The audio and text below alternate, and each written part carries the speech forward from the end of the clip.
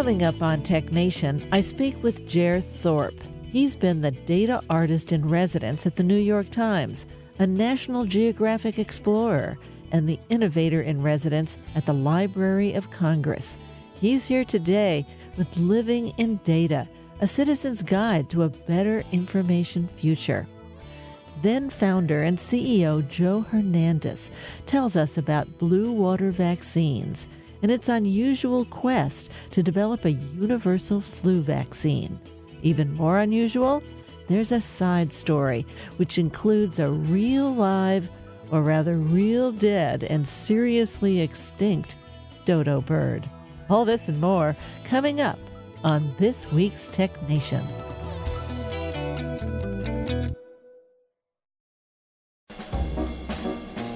Let's Take 5 with Moira Gunn. This is 5 Minutes.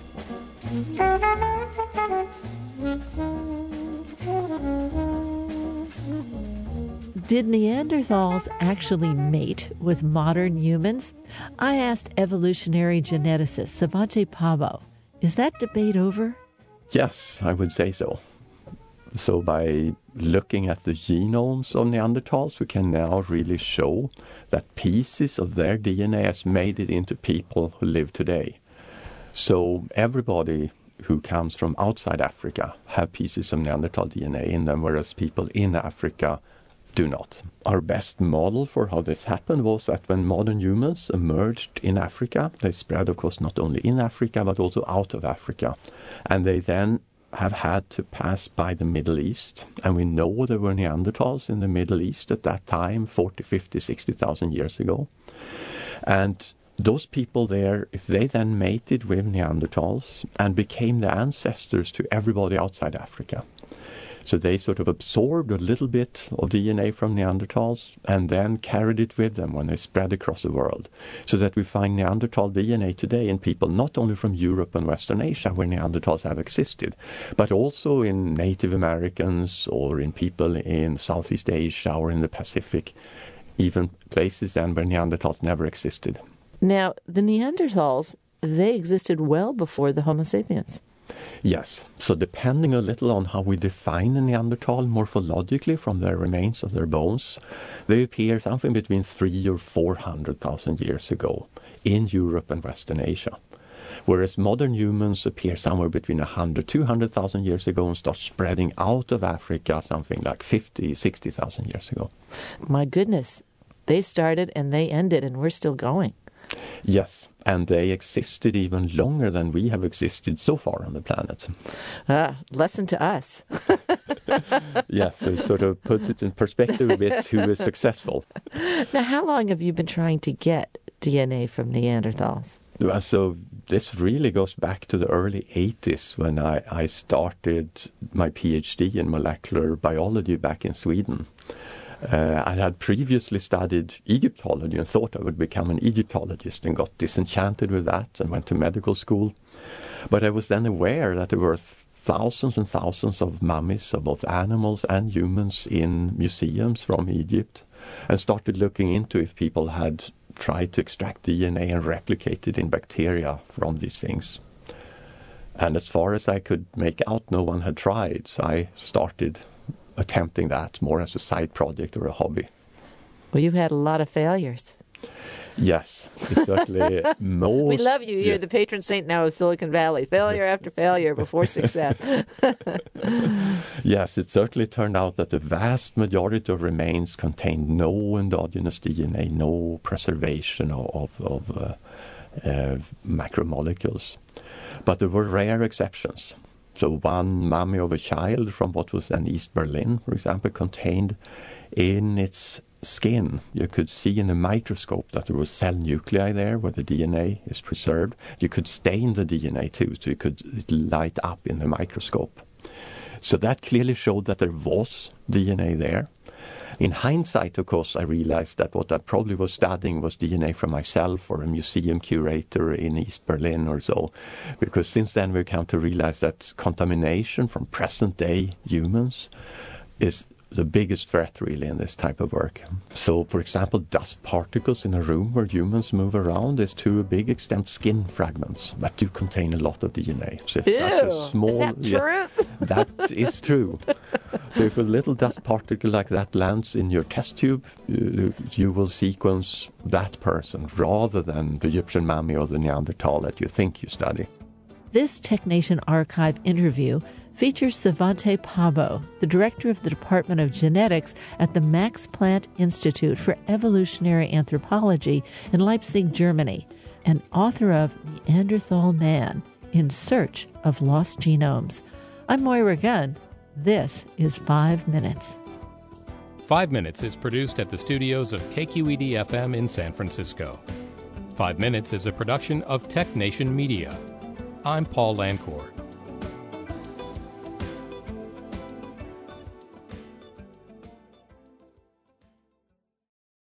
From San Francisco, I'm Moira Gunn, and this is TechNation.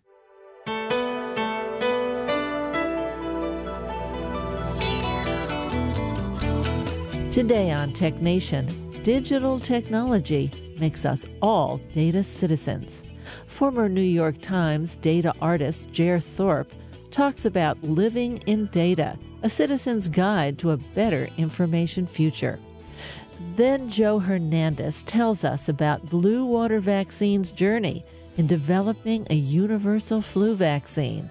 It wouldn't be complete without an actual and long extinct dodo bird. TechNation is underwritten in part by MindK, a global software development force in a world where every business can be global. On the web at mindk.com. And now, Jer Thorpe. Well, Jer, welcome to TechNation. Hey, thanks for having me. You know, when it comes to data, I've often said to people, hey, it's a free country. You can record any kind of data you want. I mean, the light in your bedroom at 7 a.m. every morning, every day for the rest of your life, or you can search other people's data looking for answers. I mean, that's no different than a journalist or a scientist or a detective.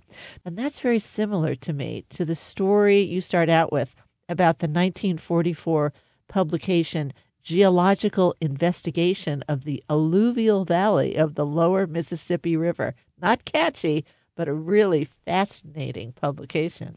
Yeah, it would make a hard tattoo, wouldn't it, that title? You know, I first fell in love with those maps because they are just so visually gorgeous. I mean, they are so stunning, these meandering strings of color overlapping. And it wasn't until I started writing the book, because I knew that I wanted to bring the maps into it, that I started to understand the process behind them. And, you know, this was the result of thousands and thousands of these deep borings into the beds of the Mississippi River.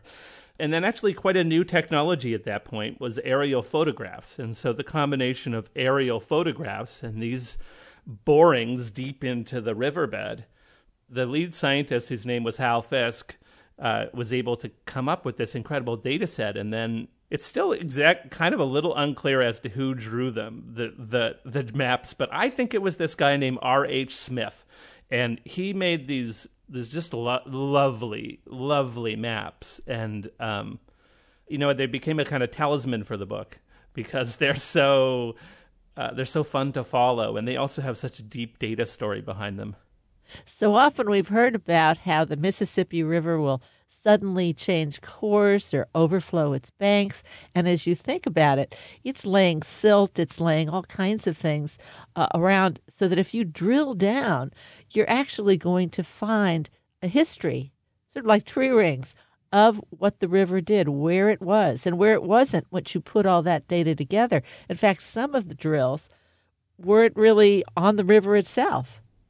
Yeah, they were miles and miles away because, you know, the way that these rivers work, as you say, is they lay down silt and then the river can't flow anymore. So it kind of flows around them and it leaves these little U-shaped oxbow lakes that, because they're stranded from the river, they eventually over decades and, you know, centuries get overgrown and they turn into land. But you can see the pattern of them because of the trees that are left behind, which, to me is just this delightful metaphor, right? That we can look at the landscape and see what was written before us. in the trees. And if we think about a map, that's 2D, but you could put layers and layers of maps over time, which show you what exactly happened. Well, I think that's what's unique about those meander maps, which I call the Fisk-Smith maps. I think Hal would be a little upset that everyone was so excited about the maps and not about the paper. but tough luck. Yeah, that's what makes it so exciting, and that's why I think one of the reasons it's always really stuck to me is that these are big static images, and they are super big. I mean, to view all of these plates of the map, you would need a hallway, I think 150 feet long. They're just these gorgeous large-scale things. And they tell this story over time, which to me just really sat with me about the necessity when you're telling a story about a kind of modern relationship with something like data to also be looking backwards, because there are lots of those meanderings, there's lots of those oxbow lakes, there's lots of little streams, and I wanted to try to follow them as many as I could. Well, I love the first sentence of your chapter 1. It's 11:01 a.m. and I'm about to be attacked by a hippopotamus. Who could resist that sentence? Okay, what happened? Yeah, right. That's the opening sentence exactly that you expect from a data book, right? So I started doing data visualization, sort of straight up, like someone would deliver me a data set and I would do a visualization of it. But what I came to understand was that the story behind the data was really necessary to do a good job. And so I met this scientist named Steve Boys, and he was doing work around biodiversity in a part of Africa called the Okavango Delta. And I decided that I would use him to swim upstream into this data current to get to that point where data was collected, and that in examining that kind of moment where data was collected, I would learn more about it. What I didn't know when I made that decision, that it would involve this like 3-ton animal swimming through the water with the desire to upturn our boat. And it was probably it was the second scariest thing that happened to me in my life. A couple of years later on the same expedition, I had a pair of male lions hang out beside my tent for 3.5 hours. And that was the scariest thing that's happened in my life. But the hippo was a close second. And, I was wearing a heart rate monitor, which you'll read about in the book. You see this like completely ludicrous spike in my heart rate. Like, I hope that any doctors who look at that visualization aren't going to be like themselves going through some type of cardiac arrest seeing my heart rate. Well, I found that the interesting part of this is when you came back and you had the heart rate, you were able to write a program and put heart rate into it, the sounds of heart rate into it, so that you could relive the experience. You could listen to the experience. Yeah. So there's always an instinct for me to look at what the data is. So what is the real world thing that data came from? And in this case, it's this weird multi-chambered organ in my chest. And I think if we all close our eyes and sort of think about some things about our heart, one of the first things we do is we hear that heartbeat. It's in our bodies. It's a constant sound, and so I decided to turn it back into sound, and it didn't turn it into like the kind of sound. It was like a boop, like some tones, beep beep beep beep beep beep beep beep beep beep beep beep beep beep beep. And what was really amazing about that is that.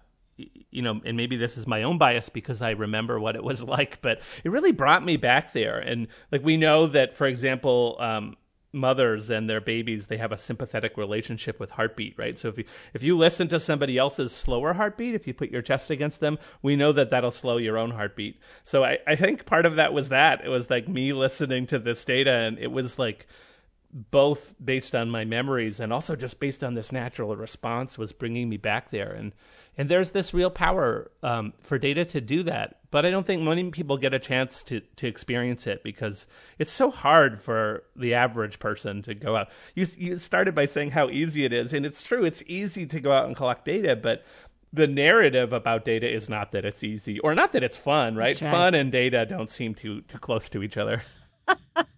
Oh, that's a good Venn diagram. Fun is one circle, data is the other. Like trying to push them together. Nah, not so much. But I think it was so interesting to me because there were so many layers in this, is that, it took 11 minutes for your heart rate to go back to normal, which, I mean, you were being attacked by a hippopotamus, your first hippopotamus attack. I mean, after all, you were no pro there. And I thought to myself, if you assign someone to make up the story or make up the heartbeat of what it would be like under such a circumstance versus what did happen, the authenticity of the information that you have is undeniable. And I'm not talking about analytics, like we're going to look at this and this is what happens to someone under these conditions, but rather the experience replayed. I think that's part of the discovery of life, that bringing in human experience with data actually brings us. I really love that phrase you're using. The authenticity is undeniable. With that particular data set, because there's such a dramatic event tied to it, I think we feel that. But that's the case with every piece of data, right? So, it's amazing to me to think that all of us are being so closely monitored that actually there are data points in a database that maybe is Facebook's or Google's or Apple's that contain so many of those events, births and deaths and first loves and violent car accidents and kids listening to ghost stories. Like those things are all in the data that is in Facebook's database. Like all of those tiny beautiful parts of our lives are there. And I think it can be easy for a data person to forget that, because when we look at a database, we see rows and columns of numbers, and those numbers, well, they don't feel human, do they? But I think if we roll back to the actual people, then we find this deep human experience that's entrenched in all of those big data sets. And whether it's big data sets or trying to reduce it to some simple numbers, as we're seeing today in COVID, every day we get deaths, we get cases, we get hospitalizations, and these are numbers. Every one of those numbers track back individually to a human and a different human experience. Yeah. I had the chance to work on a project that really changed my life, which was the algorithm to place the names on the 9/11 memorial. And I think that was the point in which I really realized as a data practitioner that it was so important to respect the data. I would spend kind of day in and day out working to try to solve this particular problem. And what I found myself getting in the habit of doing was to look up the people's names and Googling them. And I would learn about their lives, and I would learn these small things about them that were just so touching, about how they coached a softball practice or how they, had rescued 2 dogs or whatever it is. So after that project, there was this built-in instinct for me to try to follow the thread from the number to the real thing. And, with COVID, and I've written a little bit about this lately, is that we have this tremendous task in front of us, because you're right that we have a number. We have this number, and I would argue that this number will follow us for the rest of our lives, because it will not stop growing, and it will be this tremendous marker of an experience that all of us went through that no number can be sufficient for. And now we as a society are going to have this really hard challenge of how do we remember and how do we memorialize. And I think in doing that, we probably do need to examine what are some more human ways that we can talk about and show data. I think that's part of why I was so touched by your challenge, meeting the challenge of how do we place the names on the 9/11 memorial, trying to find relationship and association. I know myself that while we say 500,000 deaths or almost 600,000 deaths now from COVID in the United States, 80% of them are over 65. Yeah. And these are most often the people who were still active, getting around and exposed to the virus. In fact, it's decimated the front end of the baby boomers. We don't really talk about that. Yeah. We don't talk about it's actually concentrated in a particular part of our population and our experience as friends, as uncles, as parents, as whoever we are. It's actually a specific portion of the populace that, was fierce a year ago. Yeah. And did not expect to go. That, what you're saying really resonates with me. I think, that's also a part of the population where wisdom lives. And I think sometimes as a Western culture, we're not as good as acknowledging that. But if you add up the years of wisdom, we have had this tremendous loss. And one of the things that I think COVID has taught me, which I already knew but has really drilled home, is that anyone will find an argument in the numbers, right? And I heard that argument over and over again. Oh, this is not a big deal because the only people that are dying are, the immunocompromised and the elderly, which I just can't. It's hard to think of a more morally bankrupt argument than that. that it's somehow okay. Let's not try. Yeah, and I think, I have a very good friend who will turn 94 in July, who just got her vaccination a month ago, and I spent the entire part of this pandemic worried every day about her. And speaking of wisdom, I mean, she has lived this astounding career. She was one of the first computer artists, and she has a lot left to give. And I don't say that dismissively and kind of in a cliched way, but that comes back to the ways that data is attached to us in order to describe us. We know that Facebook basically takes your data and tries to construct a persona out of you so that they can slice and dice you into advertising categories. And what they're doing is a kind of maybe slightly less morally bankrupt thing of what we were saying there. They're saying that some people are more valuable than others because of their demographics. And we know, for example, that advertisers can still say that they do or do not want to direct their advertisements to a certain racial demographic because they don't want to consider that group. And I think what you're saying really it seems far apart from COVID, and the elderly seems far apart from Facebook and ad targeting, but it isn't. You're listening to Tech Nation. I'm Moira Gunn, and my guest today is data scientist and data artist Jer Thorpe. He's been the data artist in residence at the New York Times, a National Geographic Explorer, and the innovator in residence at the Library of Congress. He's here today with Living in Data, a citizen's guide to a better information future. Well, I have to ask you about the New York Times. I think a lot of people wouldn't understand about what a data artist. It's like, well, if you haven't looked at the New York Times lately, you don't realize that there's a whole lot of different ways of showing things. When you have all the words of the New York Times since ever they were printed in access, what do you do with data like that? Tell people. Well, so I worked in the New York Times in their R&D group, which maybe is even a little more confusing. Like, why does the newspaper need? They have an R&D group. Need an R&D group. That's news. Print it.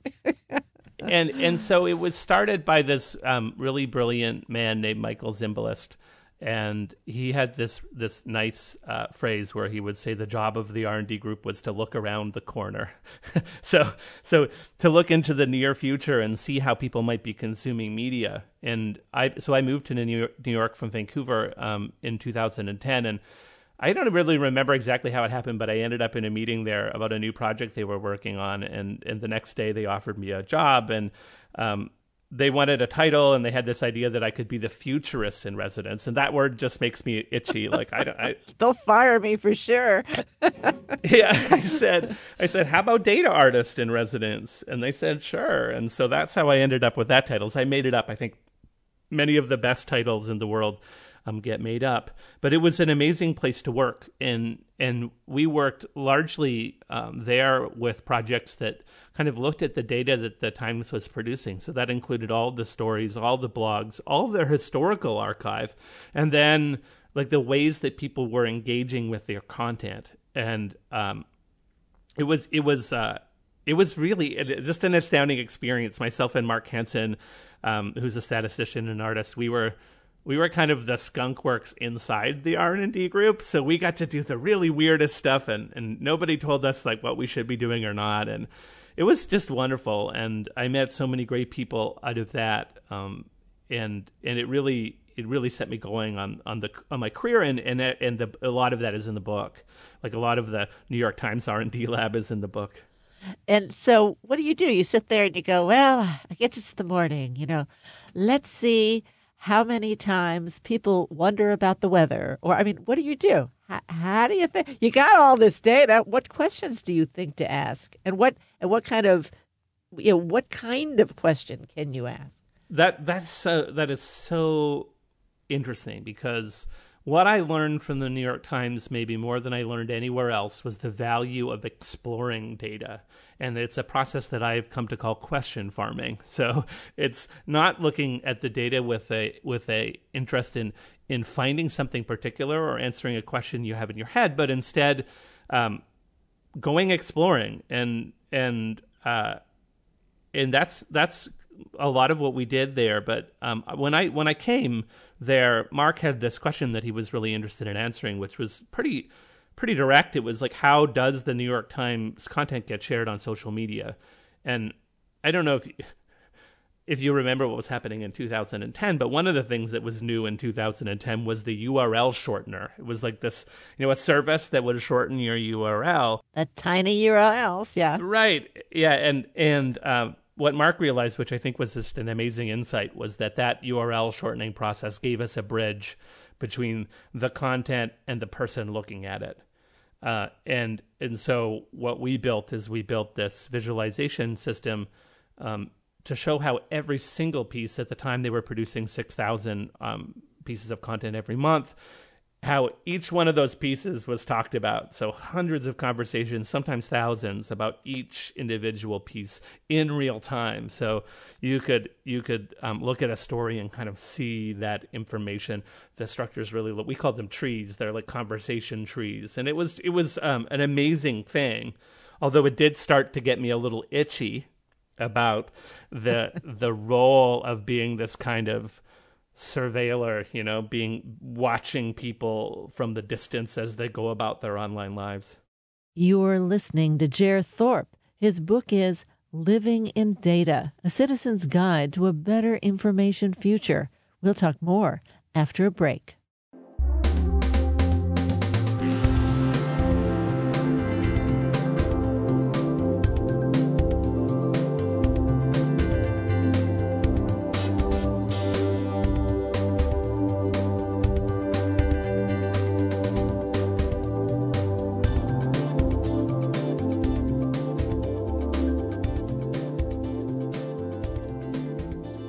Podcasts of Tech Nation are available on NPR One, Spotify, and Alexa Podcasts, among others.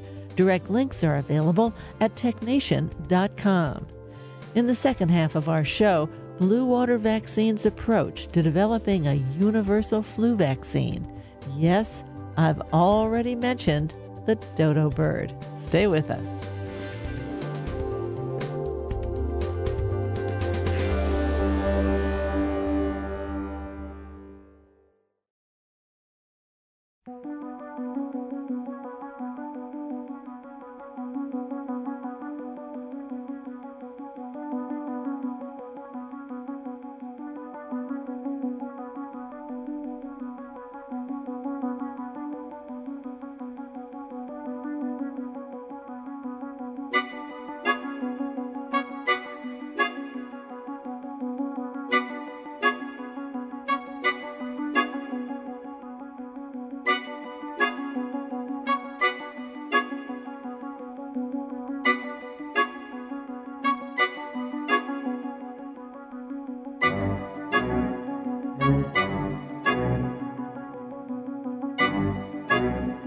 You're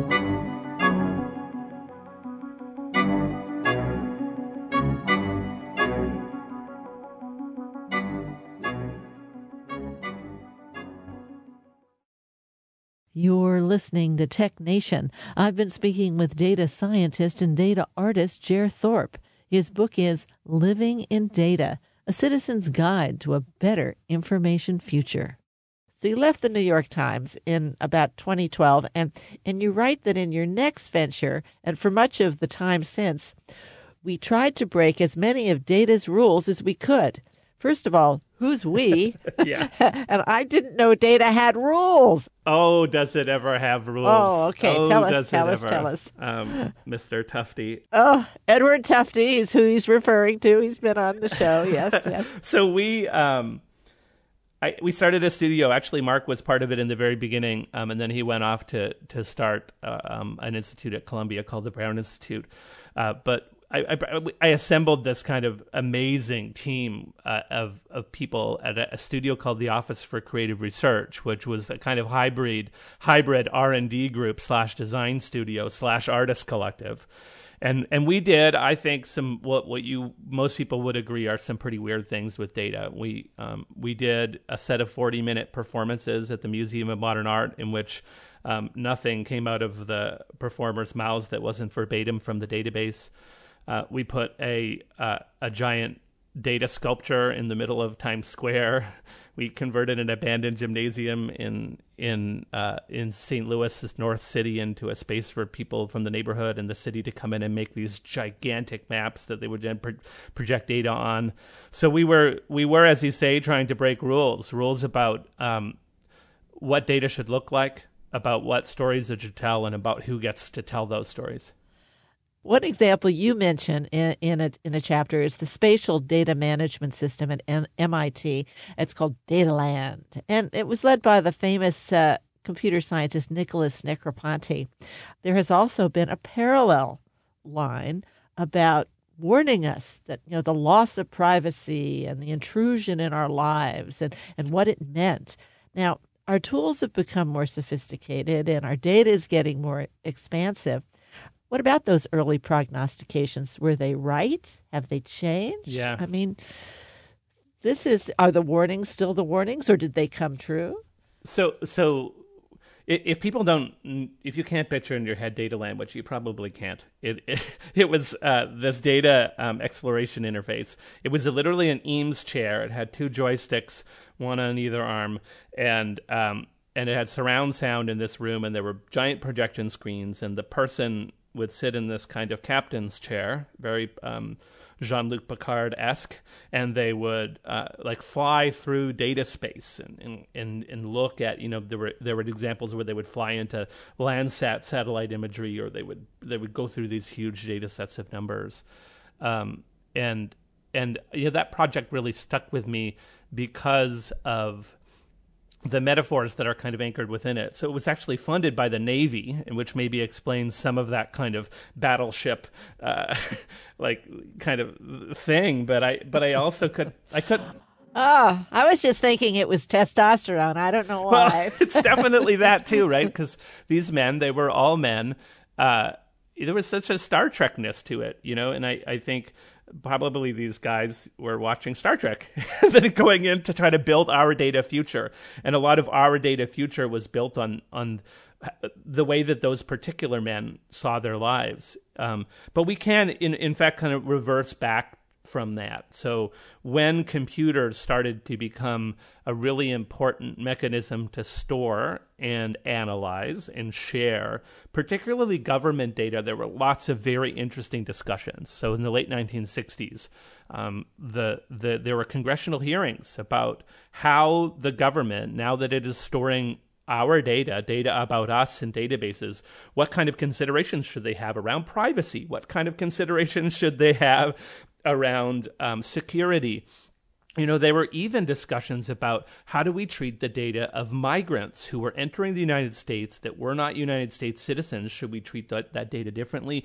Are there implications to those people's lives to have their records on file? And so these were sophisticated discussions, and in fact, I think you could take large parts of those congressional hearings and recite them today, and people would believe that we were talking about the things we're talking about today. And one thing I talk about in the book is that kind of as a result of the same things on the other side of the Atlantic, West Germany at the time installed a data ombudsperson who still exists in Germany. It was a kind of a high-ranking government role whose job is to keep an eye on the companies that are using people's data in Germany and to be an advocate for those people. Now here we are in 2021, so we're 41 years past that, and 51 years past that, and we don't have that kind of thing in the United States. No. which is amazing to me. Yeah, but we talked about it. We talked it to death, but we didn't do anything about it. Okay, I'm with you. We often think that all the data is going to be coming from the government, big data, but people collectively can create a lot of data. In fact, we often think, for instance, the airspace is, for communication is owned by the government.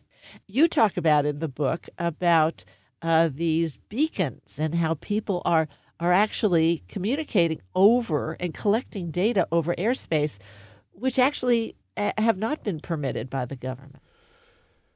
Well, so that's an interesting question. So there's a few things to talk about there. So the example that I think you're talking about is this work that we have been doing in Cameroon with these radio stations that are up in these trees. And the reason why that is kind of a little bit extra governmental is that actually in Cameroon there aren't guidelines around that particular kind of band of infrared of frequency space. In the U.S., those things are controlled. So if I want to do, it's called low range radio, LoRa. Transmissions, I do have to, if I'm building those devices, I have to adhere to a kind of frequency range. But here's an interesting point, and I talk about it in the chapter before, which is all about a visit that I did to New Zealand to speak to a couple of people, Maui Hudson and Tahu Kukatai, who run the Maori partly run the Maori indigenous sovereignty movement. And one very interesting thing that I learned is that the Maori people I believe it was in the late 1980s, successfully made a claim that frequency bands, just like the land itself, were something that they had rights to. And I think that is kind of amazing. And actually the whole that's my favorite chapter, because I was just so inspired by the work that that group is doing in New Zealand, and so inspired by the Maori nation, the Maori people in general, really working hard to own the data about them, own the data that they own, collect in a really meaningful way, and one that's legally binding, which I think doesn't have a lot of precedent elsewhere.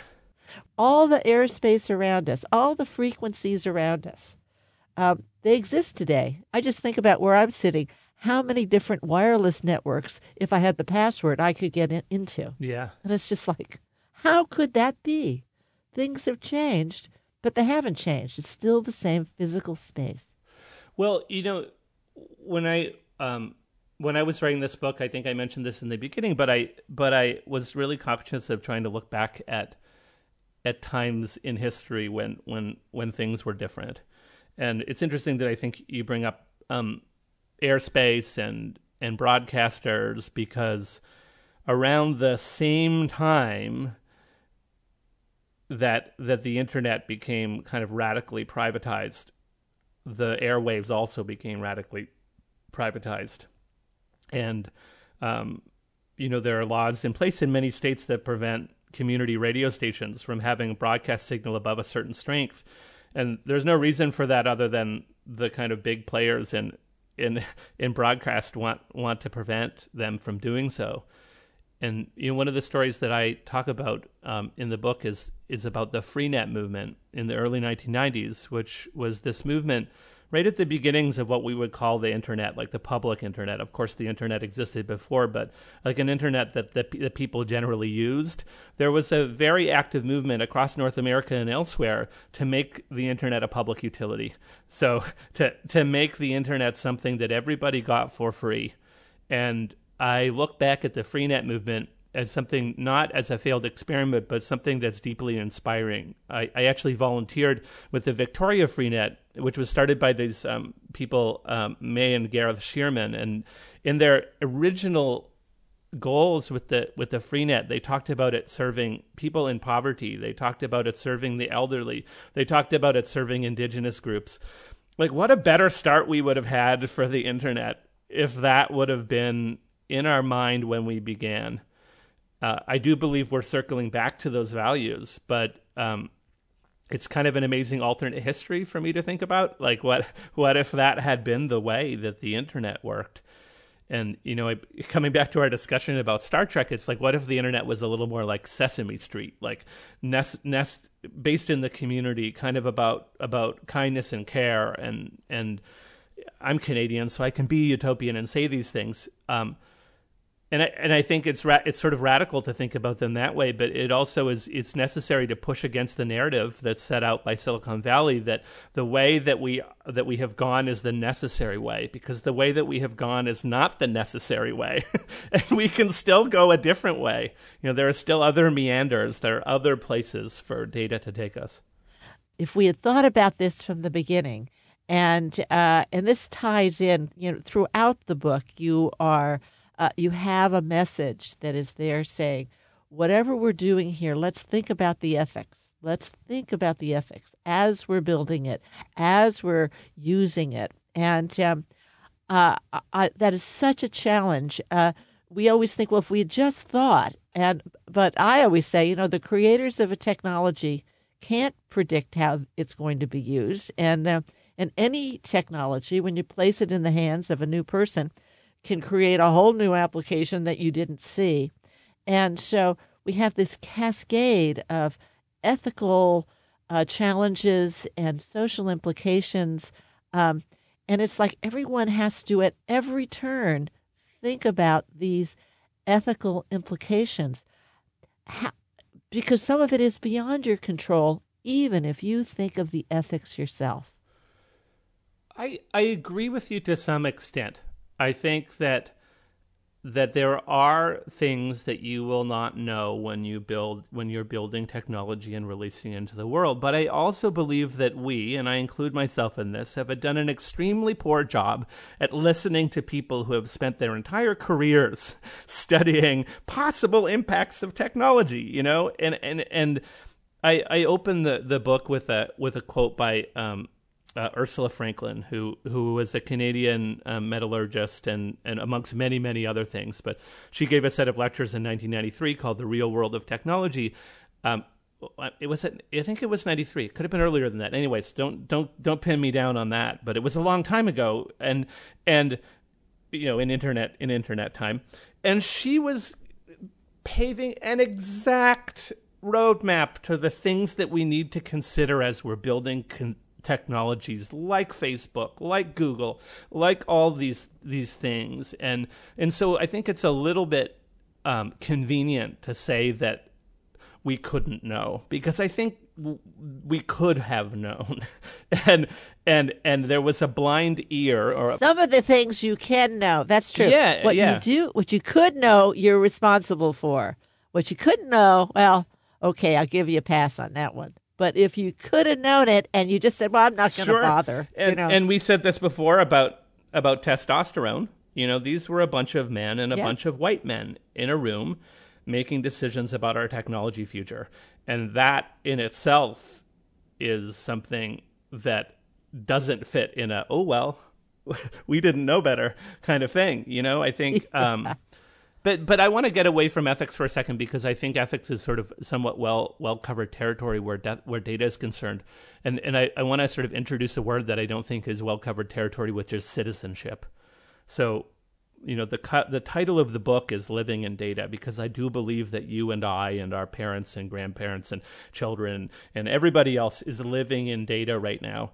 But what we have not come to reckon with is how do we become citizens of data? And that maybe more than anything is the point of the book. Well, I got to say, Jer, you've inspired me and egged me on. It's like, oh my goodness, I have a guest that actually will answer questions I ask him. It's incredible. I could just keep on talking. Wow. I could keep on talking. Oh no, you did. You're great. So you've been a real good sport about this, and it's just a terrific book. And I really want to thank you for coming on, and I hope you'll come on again. Hey, thank you. This is a really fun conversation, and you used the word fun in the beginning, and I had a little Post-it note when I was writing this book that said, "If it's not fun, they won't read it." And so I hope I did a good job of writing a fun data book. And this was, it was really great. And I hope we get the chance to talk again. My guest today is Jer Thorp. The book is Living in Data. It's published by Farrar, Straus, and Giroux. I'm Moira Gunn. You're listening to Tech Nation.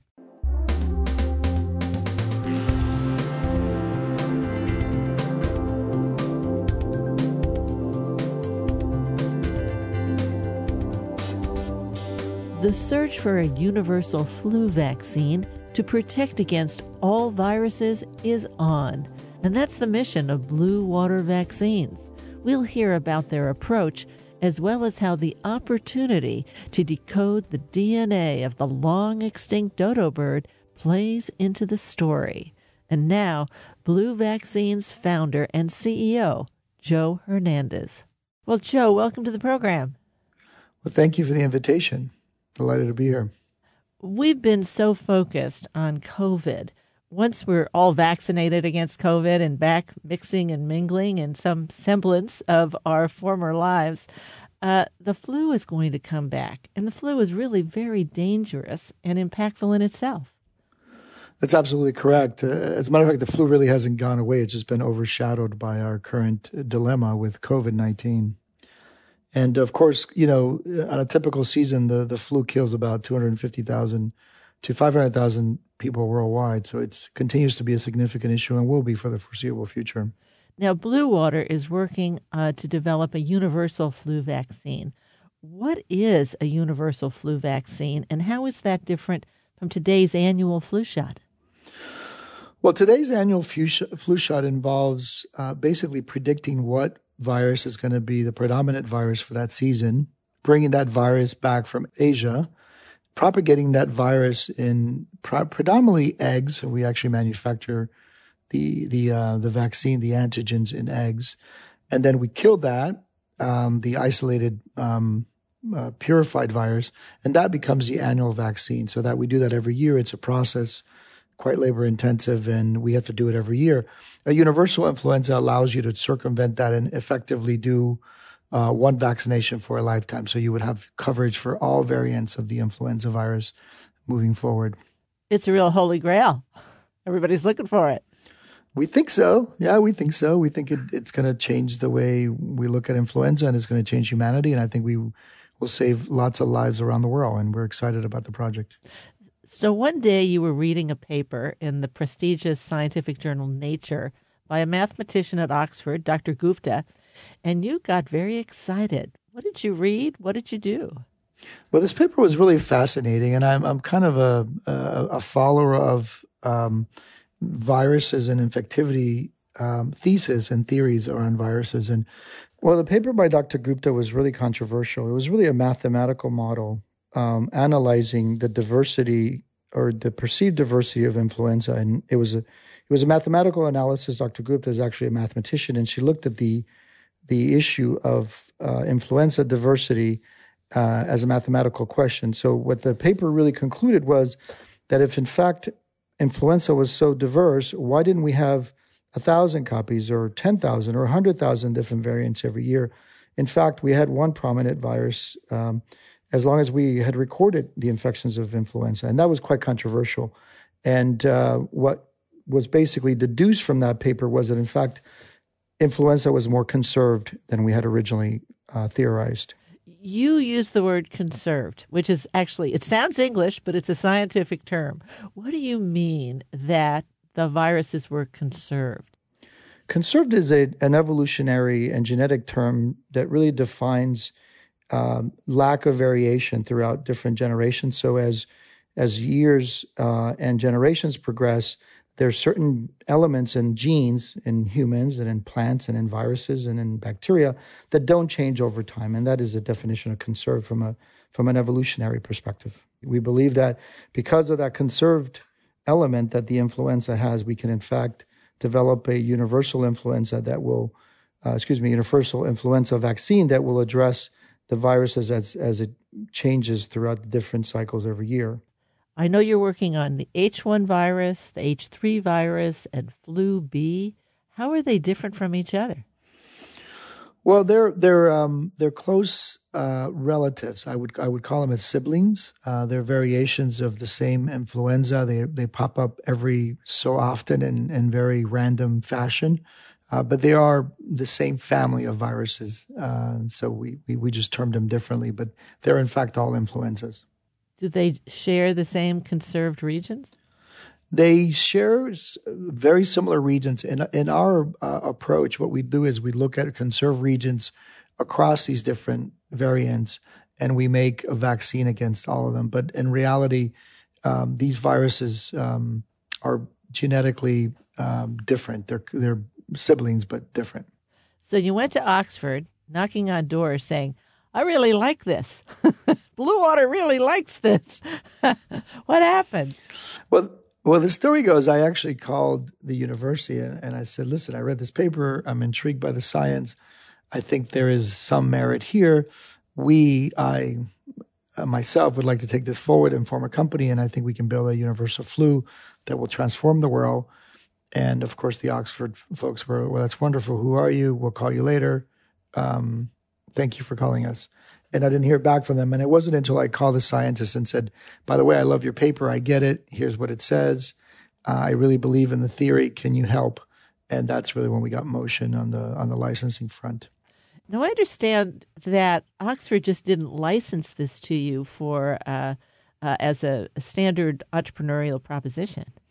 Well, one of the interesting parts of this deal was that the inventor and the folks at Oxford were really concerned, and they wanted to make sure that once this technology became available, that it was available to everybody in the world. And part of our agreement was that we would make this technology available to developing countries at cost plus 10%, and we committed to that. So we're really committed to getting this vaccine, when it's ultimately developed, to everybody in the world. Where are you now? What is Blue Water doing? So right now we have validated what we call basically one part of the universal flu portion. We're working on the other two elements. We're validating that in animals, and then we'll move that into humans for effectively proof of concept in humans. There's a wonderful part to this story, a side story that we have to talk about, and it has to do with the dodo bird. Now tell us, Joe, how you got seriously involved with the dodo bird, which, by the way, everyone, has been extinct for several centuries. Well, one of the amazing opportunities and honors I have is to work with the scientists at Oxford, who are really amazing people individually and scientifically. And it was during one of our dinners with a number of the faculty at Oxford that one of the scientists walked in with a tie of a dodo bird. And of course, we transcended into a conversation about the dodo bird. He was impressed with my knowledge of the dodo bird, which was really limited. But nonetheless, we both realized that we had a love for this extinct animal. And we figured out that there was a way for us to collaborate in sequencing the genome of the dodo. It turns out that Oxford actually has one of the few remaining actual fossils of the dodo bird, and so we decided to visit the bird in the morning, and there we both agreed that we should do something to benefit the value of that species that is no longer with us, and so we decided to sequence the genome of the dodo. What does the dodo bird look like? The dodo bird is a very unattractive bird. Unfortunately, it's not a very beautiful bird, but it looks a little like a duck, between a cross of a duck and and a big Beal heron, if you would. And so he's, short to the ground and a little chubby, not utterly attractive, as I said, but really important from an evolutionary perspective. And how is that? Well, it really is a lesson in why animals become extinct and why nature forces certain species to no longer be. And the dodo is a clear example of that. The dodo, at one point in its life, was able to fly, and then it lost its ability to fly, became a bigger animal, and was predating on an island, Mauritius. And then for whatever reason, nature turned its rules on the dodo bird, and the dodo became the from predator to being the animal being predated upon and became extinct. It became the prey. Correct. Yes. It became the prey. But you've been interested in the dodo bird for a long time. Absolutely. I found a dodo bird really fascinating, and I have to say my fascination with the dodo bird really originated from a movie called Ice Age, which is really a kid's movie. And I watched that movie with my child, and I had to explain to him why the animal became extinct. Of course, I had limited knowledge at that point, and that was really how I became utterly fascinated with this animal. And here we are trying to figure out why genetically it did what it did. So you're at Oxford. You're having dinner with scientists. You're trying to convince Oxford to license the technology so you can try to make this universal flu vaccine. And somehow the dodo bird comes up, and he has one. And it was like the next day, you're probably going to fly out and say, no, I'm not flying out. I'm going to go see the dodo bird. Tell us about that experience. Yes. Of actually being able to see a dodo bird. It was a fascinating. We were having dinner, and over a glass of wine, he proposed that I should visit the dodo early in the morning. And unfortunately, we had a very tight window at 7:00 before the actual museum opened. And I promised I'd be there. And sure enough, he shows up. He bikes his way to the front door of the amazing natural museum at Oxford University. And we walked in, and I got to meet the actual dodo, not in living form, of course, but the actual fossil of the dodo, which was a very humbling experience for me because this animal had been last alive in the 1600s. Now, was it in a drawer? Was it in a cage? It was in a specialized location within the museum in a very, very well-protected case, cared for by a very, very important person whose one of the primary roles is to watch over the dodo.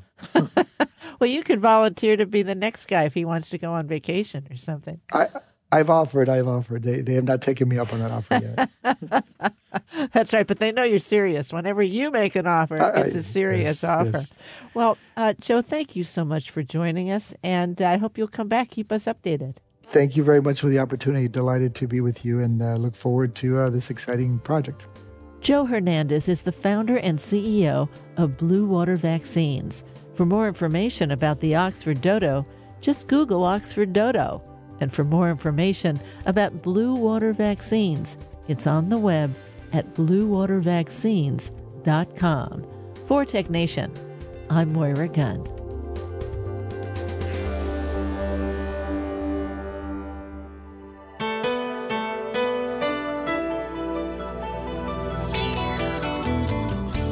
Tech Nation and its regular segment Biotech Nation are produced at the studios of KQED-FM in San Francisco. Executive producer is Matt Gardner. Our theme music was composed by Ann Nachtrieb-Zessiger and Robert Powell, with title creation provided by NameLab Incorporated of San Francisco. Program information and internet audio is available on the web at technation.com. Tech Nation and Biotech Nation are productions of Tech Nation Media. I'm Paul Lancourt.